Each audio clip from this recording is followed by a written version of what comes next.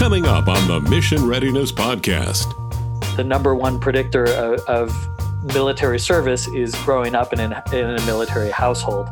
And if those kids grow up are at risk of food insecurity, they're at much greater risk of diabetes, obesity, and other diet-related health conditions that can make them unfit to serve later in life. Mission Readiness is the organization of retired admirals and generals working to prepare America's youth for success. Join us as we talk with respected leaders about the challenges facing our next generation.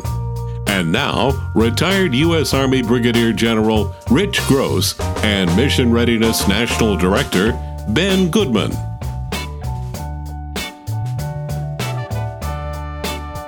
Welcome to the Mission Readiness Podcast. I'm your host, Rich Gross. With me, as always, is the National Director of Mission Readiness, Ben Goodman. Ben, how are you today? I'm great, General Gross. How are you? I'm doing fantastic.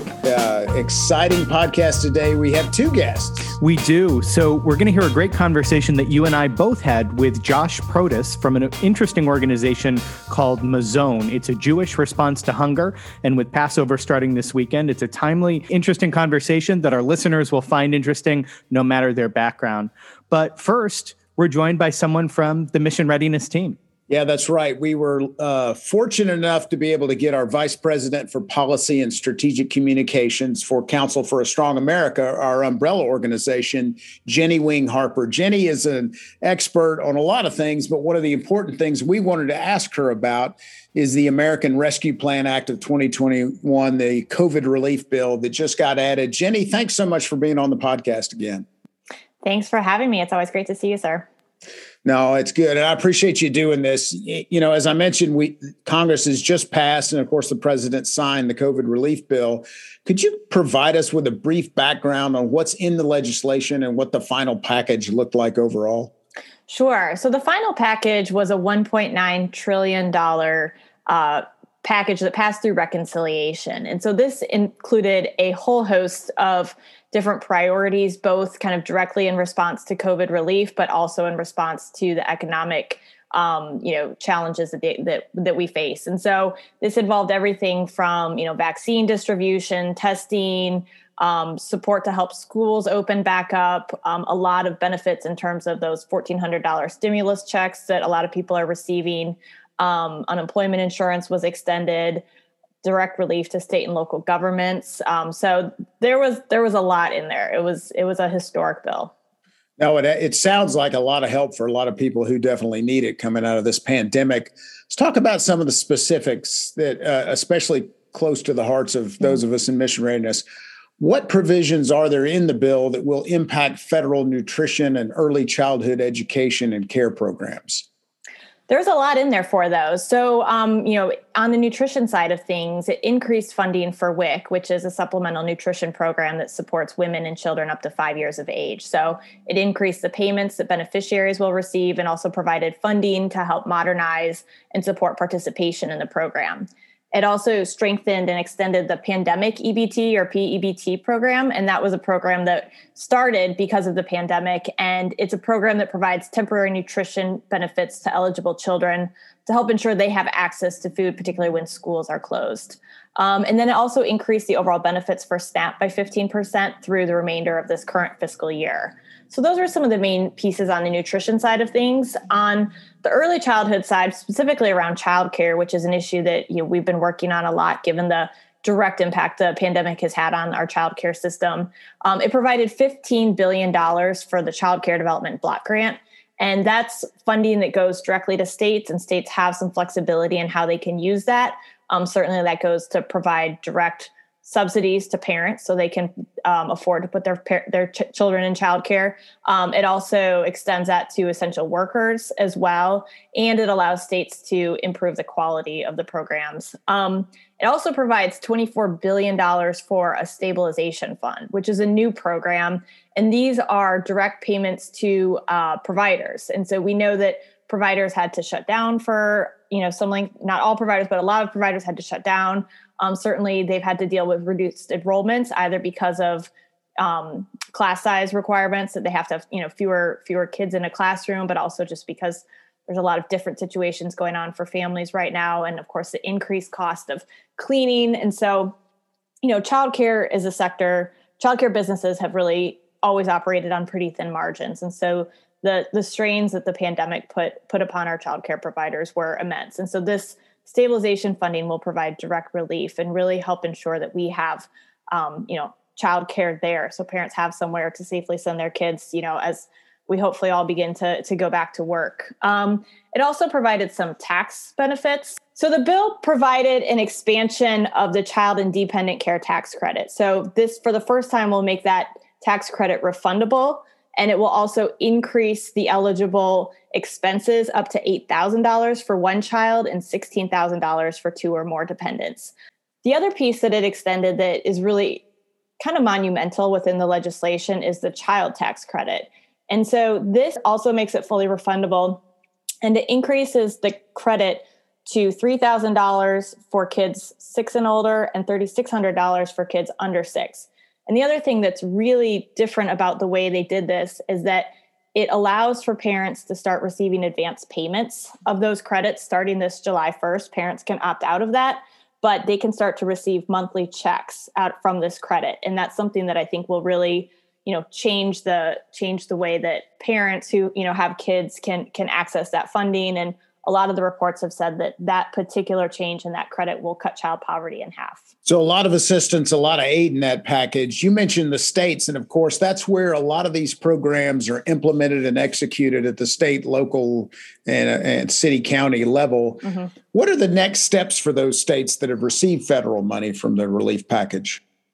They've got a lot of work to do.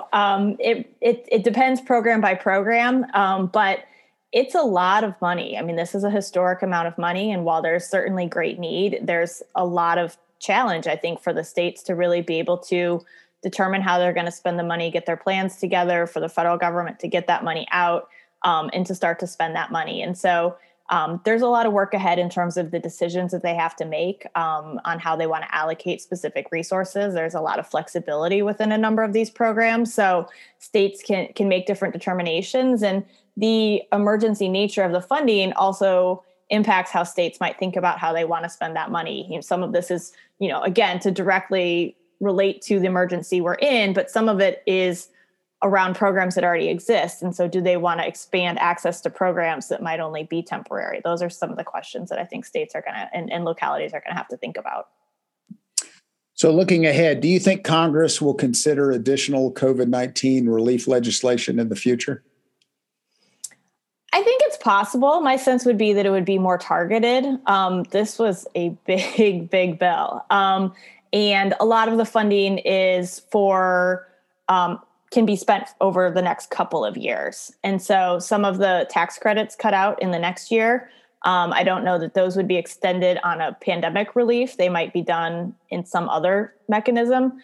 But I think that, I guess we'll have to see where we are as a country and what resources might be needed to continue to combat the pandemic. But this was certainly not part of a down payment approach. This was the big payment.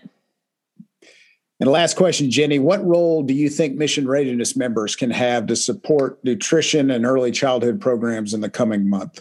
I think there's a lot of work to be done on the implementation side of this funding. I think we can help support state legislatures and governors as they're thinking about how they want to spend the money. I think at the federal level, we can help continue to, educate and inform about the need for these programs.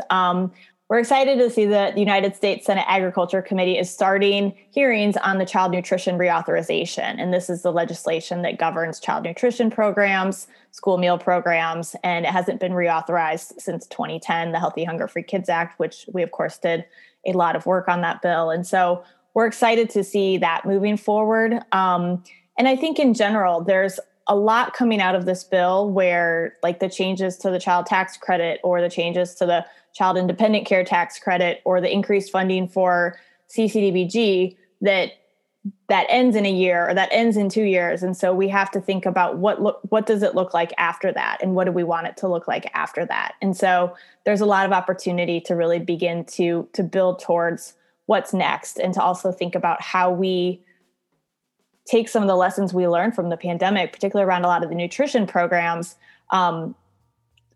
schools had to pivot, or the meals programs really had to pivot and think about how they package and deliver those food and how they're able to access different families and provide that food. And so I think we can take a lot of those flexibilities and modernizations and try to apply that to those programs moving forward where it makes sense. A lot of great work done, but a lot of hard work up ahead in the future. Jenny, thanks so much for coming on the podcast on such short notice to explain this new bill to all our members. Absolutely. Thanks so much for having me. Well, General Gross, now we'll head right into a great conversation with Josh Protas from Mazone. A lot of great work that Mazone is doing to address hunger in the veteran and military population, and I know our listeners are going to find it interesting. No, I think it'll be a great conversation. Looking forward to talking to him.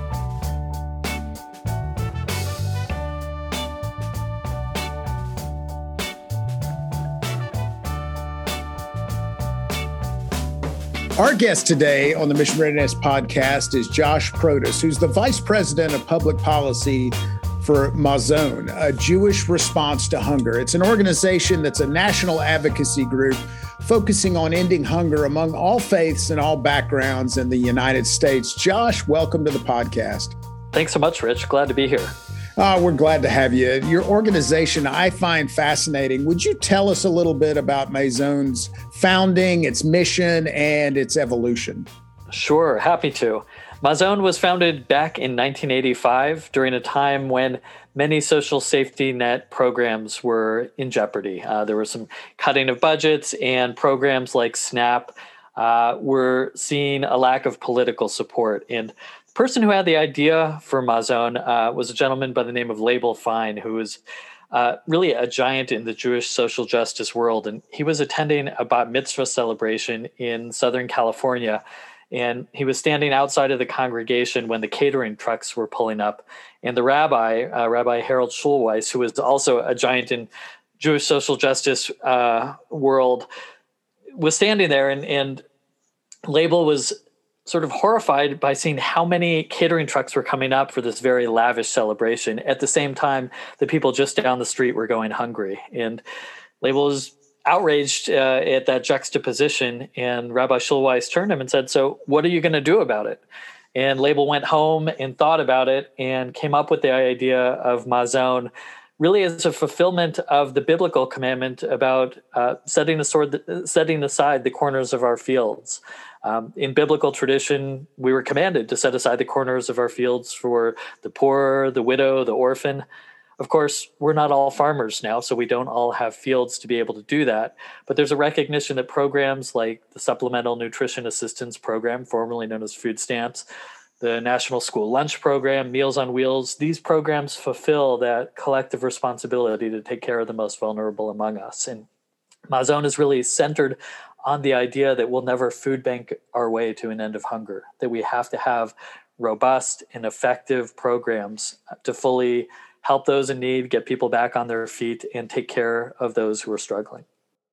Now, as a Jewish person, I love that Mazone is rooted in the Jewish values of pursuing justice, respecting the inherent dignity of every person. And I love that concept of talking about the corners of the fields here.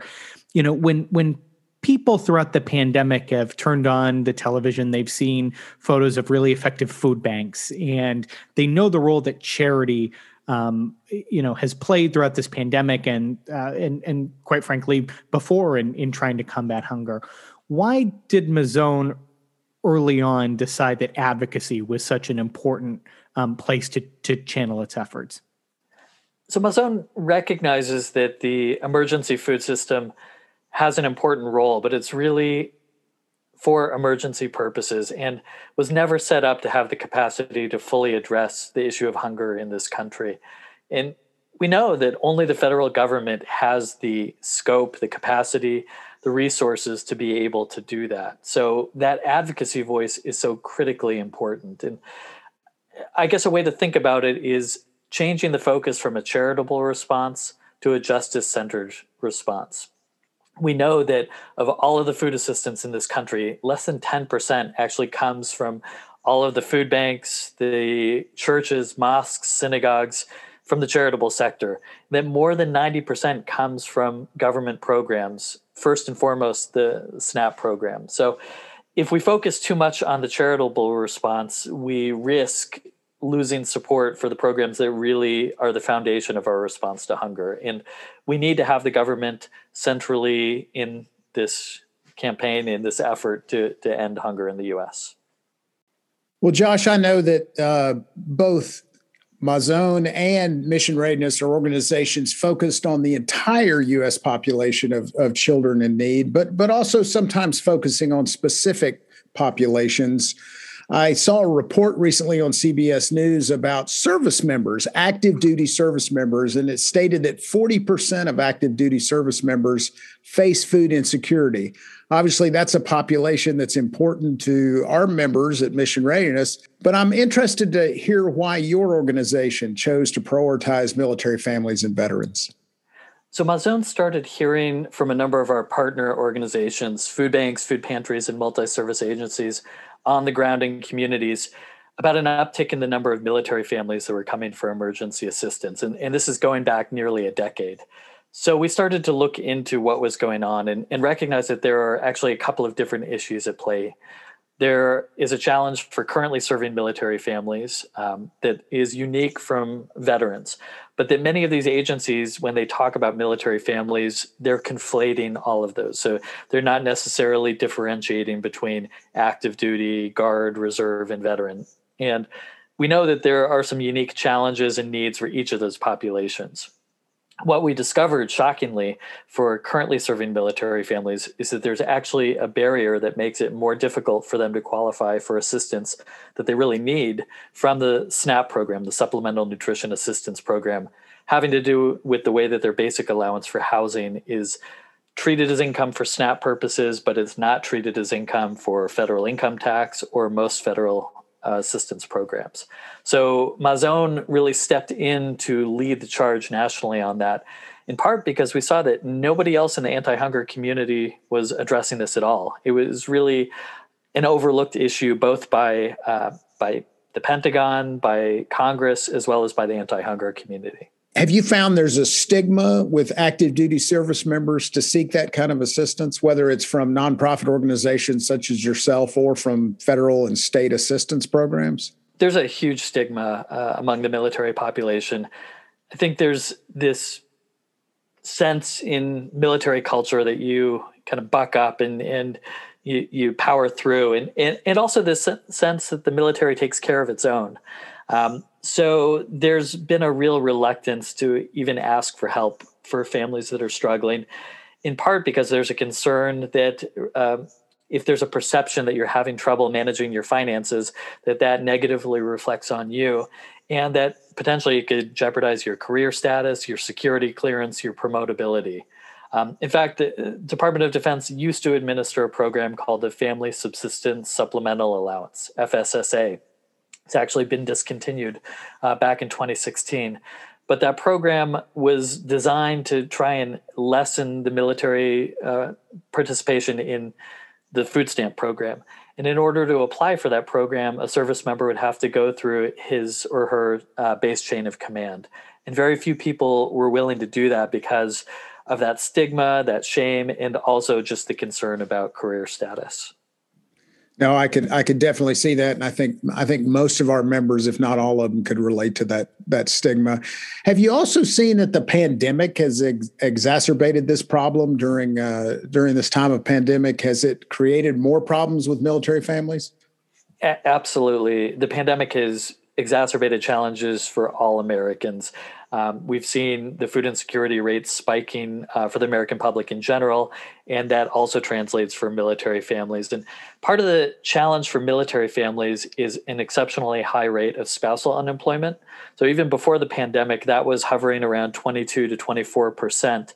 We have seen data about that rate even higher now, up to about a third of military spouses that want to work that are unable to. And that doesn't even take into account underemployment or employment that is below the education and training level. So that's part of the unique challenge for these military families. And those who are impacted by the food insecurity issue are primarily junior enlisted personnel who have larger households. So they're E1s to E4s who have multiple dependents. And of course, for your listeners, I think where there's a lot of concern are about the children in those families who we know are more likely to go into military service themselves, that the number one predictor of military service is growing up in a military household.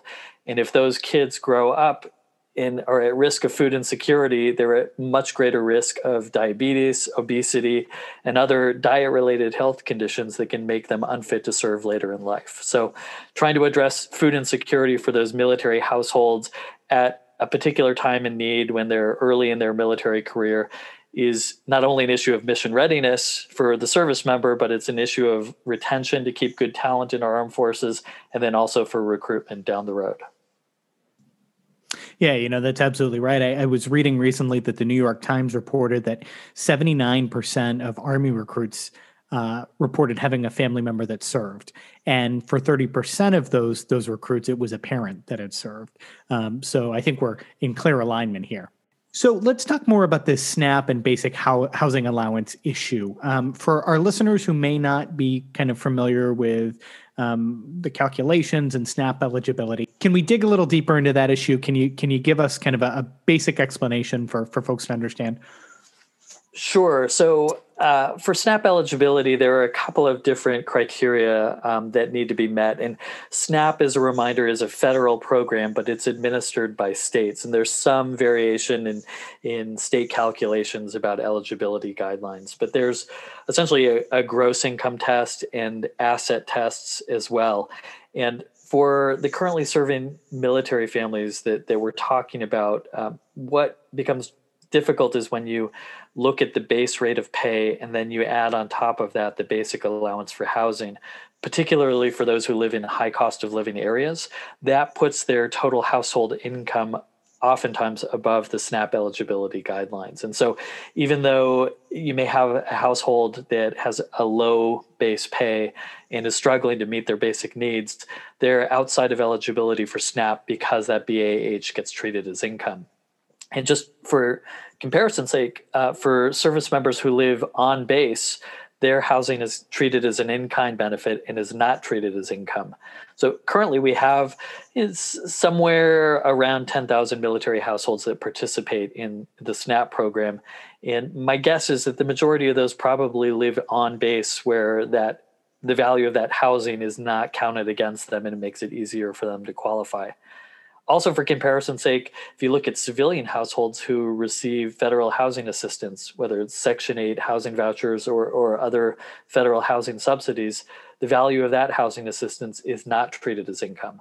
So we're actually treating military families who live off base or in privatized housing and get a BAH worse off than we're treating others for the purposes of SNAP eligibility. Wow, that's astounding. What does Mazone see as the best way to fix this issue? Is it just a technical fix somewhere, or is it does it require kind of a broader, more sweeping approach? So it's remarkable. I've been at Mazone a little over 8 years, and the whole time I've been at Mazone, I've been working really intensively on this issue, and it should be a really easy fix. There's bipartisan support for this. It's a really common sense issue that it staggers the mind that we even have military families that struggle with food insecurity, and that we can't fix that is amazing. And yet it's been very stubborn to get it resolved. We've tried to request administrative fixes for this, both in the Obama administration and in the Trump administration. That would be an administrative change through the U.S. Department of Agriculture, which oversees the SNAP program. We've been unsuccessful in that. We've looked at the authorization of the SNAP program as part of the Farm Bill. The last Farm Bill was completed in 2018. And unfortunately, a fix for this issue, what we were seeking was to exclude the BAH as counted income, did not make it into the final bill. And then we've gone back to the drawing board with a creative, different approach to this in looking at the National Defense Authorization Act. And what we've proposed is a military family basic needs allowance that essentially would be extra cash to service member households that are at or below 130% of the federal poverty level. So the way we have structured this is we would call upon the Department of Defense to automatically notify service members if they're potentially eligible. They would have to provide documentation if there's added spousal income or household income that might change their eligibility status. But if not, they could get this extra cash in hand that would put them just above 130% of the federal poverty level as a way to help meet their basic needs. And it's really targeted and temporary, because we know as service members promote up pretty quickly through those junior enlisted ranks, they'll promote outside of eligibility as their pay increases too. And as you've talked, you mentioned you've seen bipartisan support for at least the fix. What are you finding as you talk with members of Congress and others about creation of this new benefit? So I think part of the challenge in this has been some Department of Defense reluctance to acknowledge that there's a problem. And I think it's partly because it's embarrassing to talk about military families that are struggling to put food on the table. Back in the late 1990s, there were media stories about military families on food stamps, and the Pentagon and Congress hated the optics of that. John McCain in 2000 on the presidential campaign trail lamented what he called the food stamp army and said that if even one service member was participating on food stamps, that was a national shame. The shame isn't that we have families that are helped by food stamps. The bigger shame is that we have families that need that help from food stamps and are prevented from qualifying for it and have to turn in desperation and embarrassment to food pantries that are on or near almost every military base in this country. The truth is that the pay for service members is more calibrated towards single individuals than towards families. And we have many more families coming to military service now. And with the high rates of spousal unemployment, if it's just a single base pay that we're talking about, it can be tough to make ends meet. No, just astounding. And I know this is something our members are going to be really interested in learning more and following where Mazon takes us. What opportunities do you see kind of on the horizon right now, at least as we go into this legislative year and in trying to move the ball forward? And how far, as you said, Mazon's been working on this and really leading the charge for years now. Do you feel like there's momentum going into this Congress? There's definitely momentum going into this Congress. With a change in Congress and a new administration, we're hopeful that there'll be a different perception about this issue. So over the past 2 years, we've been successful in getting the Military Family Basic Needs Allowance provision included in the House version of the National Defense Authorization Act. Unfortunately, in part because of some DoD opposition, that provision didn't make it into the Senate version of the bill and got stripped out in the conference process. We have champions in Congress that are gearing up again for the fiscal year 2022 NDAA bill, and we will make the push again to get this included. We know that there's some new data coming out that will really help to validate not only the extent of this issue, but also what the costs are for our military and for our country, that we hope will change the perception. And I'm also encouraged that the First Lady's office has really prioritized military family issues by reinstituting the Joining Forces Initiative. And we know that there's a concern about taking care of those who are serving our country. So we're hopeful that we can get broad support for this once again. We have our champions on the Hill who are getting ready to make the push as part of the NDAA process. But we know it's not going to be easy, and we certainly welcome support from listeners, from Mission Readiness, from those with whom you work. We really need a lot of voices to help to prioritize this, because the issue for so long has been overlooked and is not well understood. And I think the more that people recognize that this problem is out there and that there's a reasonable common sense fix to it, they can get behind that. No, and I think, Josh, I think our listeners are the kind of people that would be interested in it, that would understand it because of their military backgrounds and would be willing to weigh in as well. So we'll continue to bring that issue up with Mission Readiness members. Well, Josh, you've talked a lot about active duty families and some of the initiatives there. How about veteran families? Because as I understand it, the post 9/11 veteran population, they're the ones with kids, and there's some concern there as well. There is, and thanks for raising that. There has been a growing recognition about food insecurity in the veteran population. And as you mentioned, the post 9/11 veteran population in particular. Study a few years back by researchers at the University of Minnesota showed rates of food insecurity and very low food security for post 9/11 veterans about twice that of the general population. In addition to that, recent research has shown that veterans who are potentially eligible for SNAP are only participating in the program at a rate of about 30%, meaning that more than 2/3 of veterans who are entitled to receive help from SNAP are not getting that help. So they're leaving those benefits on the table. So there's a lot more that we can do as a country.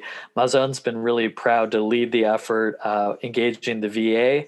The VA system has started an Ensuring Veteran Food Security work group over the past few years.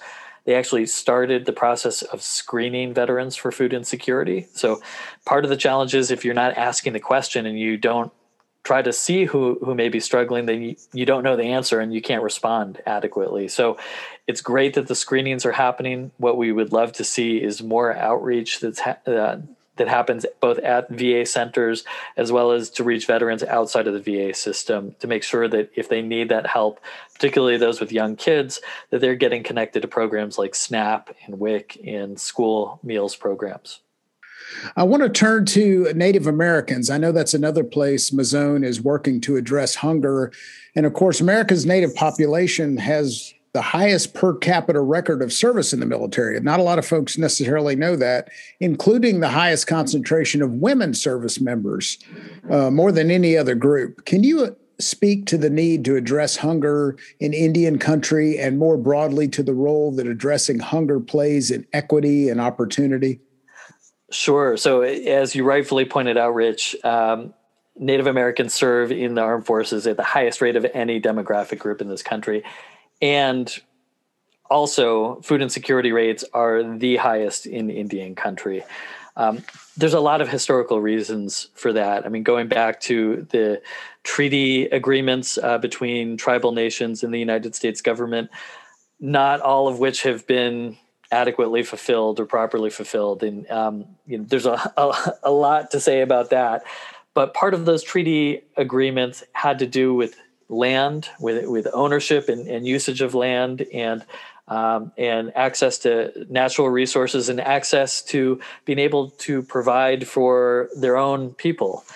There's been a lot of loss of traditional foodways and traditional lands that have made self-sustenance more difficult. And there's been a growing interest and movement around food sovereignty in Indian country that Mazon has been really proud to help in supporting. We work with fantastic groups like the Indigenous Food and Agriculture Initiative and the Native Farm Bill Coalition and Intertribal Agriculture Coalition that have really pushed for greater tribal administration of federal nutrition assistance programs, as well as greater food sovereignty to make sure that traditional foods are incorporated into people's diets and also can be part of federal purchasing programs. Now, Josh, I know that Mazon, like Mission Readiness, has been active at the state level over the years. And I've been pleased to hear that Mazon has been working on initiatives like expanding access to school breakfast and combating this concept known as lunch shaming that I know some of our listeners have read about in the news over the last few years. Can you talk a little bit about Mazon's work in the States, some of the partners you work with, and what opportunities you see beyond Washington, D.C. in the years ahead? Sure. So, Ben, as you noted, there's been really important work happening at the state level, in part because there's been so much dysfunction at the federal level, with not a lot of federal legislation that is proactive that's been passed. So we've really needed to look at the state level to affect some positive change. And as you mentioned, the lunch shaming issue, which is just a horrible issue, is one that we took on many years ago, actually with the first anti-lunch shaming legislation in the country that happened in Minnesota, working with some of our synagogue partners and grantee partners in the state, worked with state legislators to come up with legislation to really ban that practice. And what was concerning is, the children who were struggling, who were participating in the free or reduced school meal program, and really in the reduced price meal category, and their households were in arrears and owed money, those kids were put in the middle and were oftentimes shamed, sometimes wearing stickers put on their chest, being sent home saying that they owed money, sometimes having their hands stamped, showing that they owed money, sometimes having their lunches dumped into the trash can in front of them and their classmates. And that kind of shaming doesn't help anybody. It really doesn't get to the root of the problem that we have households that are struggling. They're not trying to get around what they owe, but they may just be facing difficulties. And we as a society need to step up to make sure that kids aren't put on the front lines of those kind of embarrassing situations. And most importantly, they get the meals that they so badly need in order to reach their full potential in life. So at the state level, we've seen more effort around this lunch shaming, anti-lunch shaming legislation. And then also, I think, interesting innovations to try and streamline application processes for different programs, and making sure that we're removing barriers to access for those who need help. I just have to say that lunch shaming makes me so angry and I saw it when I was a kid, and it's been a long time since I've been in middle school, but I remember it, and my heart just broke for those kids who, for whatever reason were singled out or made to look different because of something that was not their fault. And I'm so glad you all are working on that. I know our members care about it. I know Mission Readiness cares about it. So it's something, you're absolutely right. We've got to change that in America. There's no place for it. We're better than that as a country. There's Absolutely. No reason that should exist. Absolutely. Let me shift to two questions we kind of end every podcast with for our guests. The first one we started during the pandemic. What is one habit or behavior you've developed during the pandemic, either personal or professional, that you intend to keep doing once the pandemic is over? Oh, that's a good question.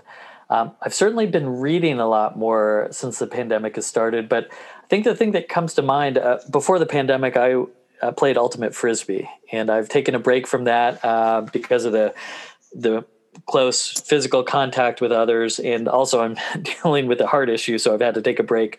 But in the course of the pandemic, I've started playing Frisbee golf with a couple of my Ultimate buddies. So I never played disc golf before. And I was reluctant to do it at first because, I don't know, Ultimate players sort of look down on disc golf, but I've really enjoyed it. And it was hard because you throw in a totally different way. But I will continue to do that as well. And hopefully we'll be able to get back playing Ultimate soon. That's cool. You mentioned reading, which a lot of our guests have said they've picked up their learning and their personal reading.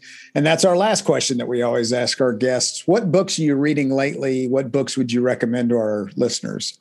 Yeah, I've been reading a lot lately, and a strange mix of fiction and nonfiction. So right now, I am reading The Lost by Daniel Mendelsohn, which is partly a family memoir about the author's kind of interesting and mysterious Holocaust history for his family members. Also really enjoyed recently Robert Caro's book Working, which is a reflection about his historical research. He is finishing an extended series about Lyndon Johnson and his rise in exercise of power. I read the young adult book Stamped by Ibram X. Kendi and Jason Reynolds, which is an adaptation of Stamped from the Beginning, really a view about anti-racism and racism in this country, which was incredibly powerful and really jarring. And then I read President Obama's memoir, A Promised Land, which I found very interesting as well. Well, Josh, thanks so much for being on the podcast today. Great list of books that I think we're going to point our listeners to. If folks want more information about Mazzone's work, where do they go?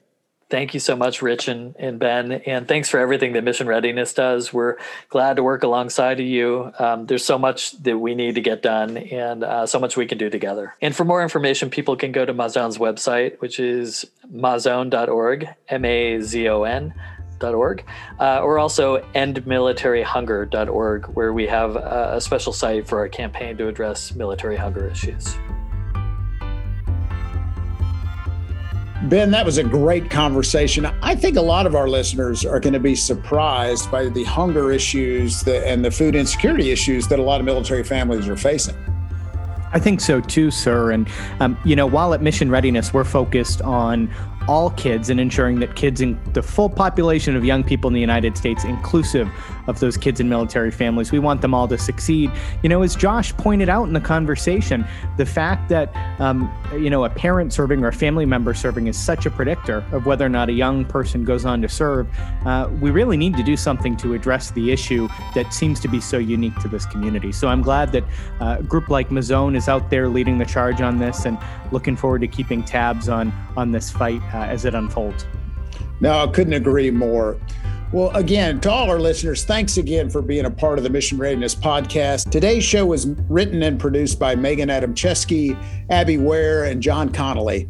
For more about Mission Readiness, Council for a Strong America, or to find an archive of every episode of the Mission Readiness podcast, visit strongnation.org. And a reminder, please subscribe to the podcast, give us a positive review, and tell your friends about the program. The program's available on Spotify, Apple Podcasts, or wherever you listen to podcasts. Until next time, on behalf of Ben Goodman and the whole team at Mission Readiness, thank you for supporting our work to strengthen national security by ensuring kids stay in school, in shape, and out of trouble.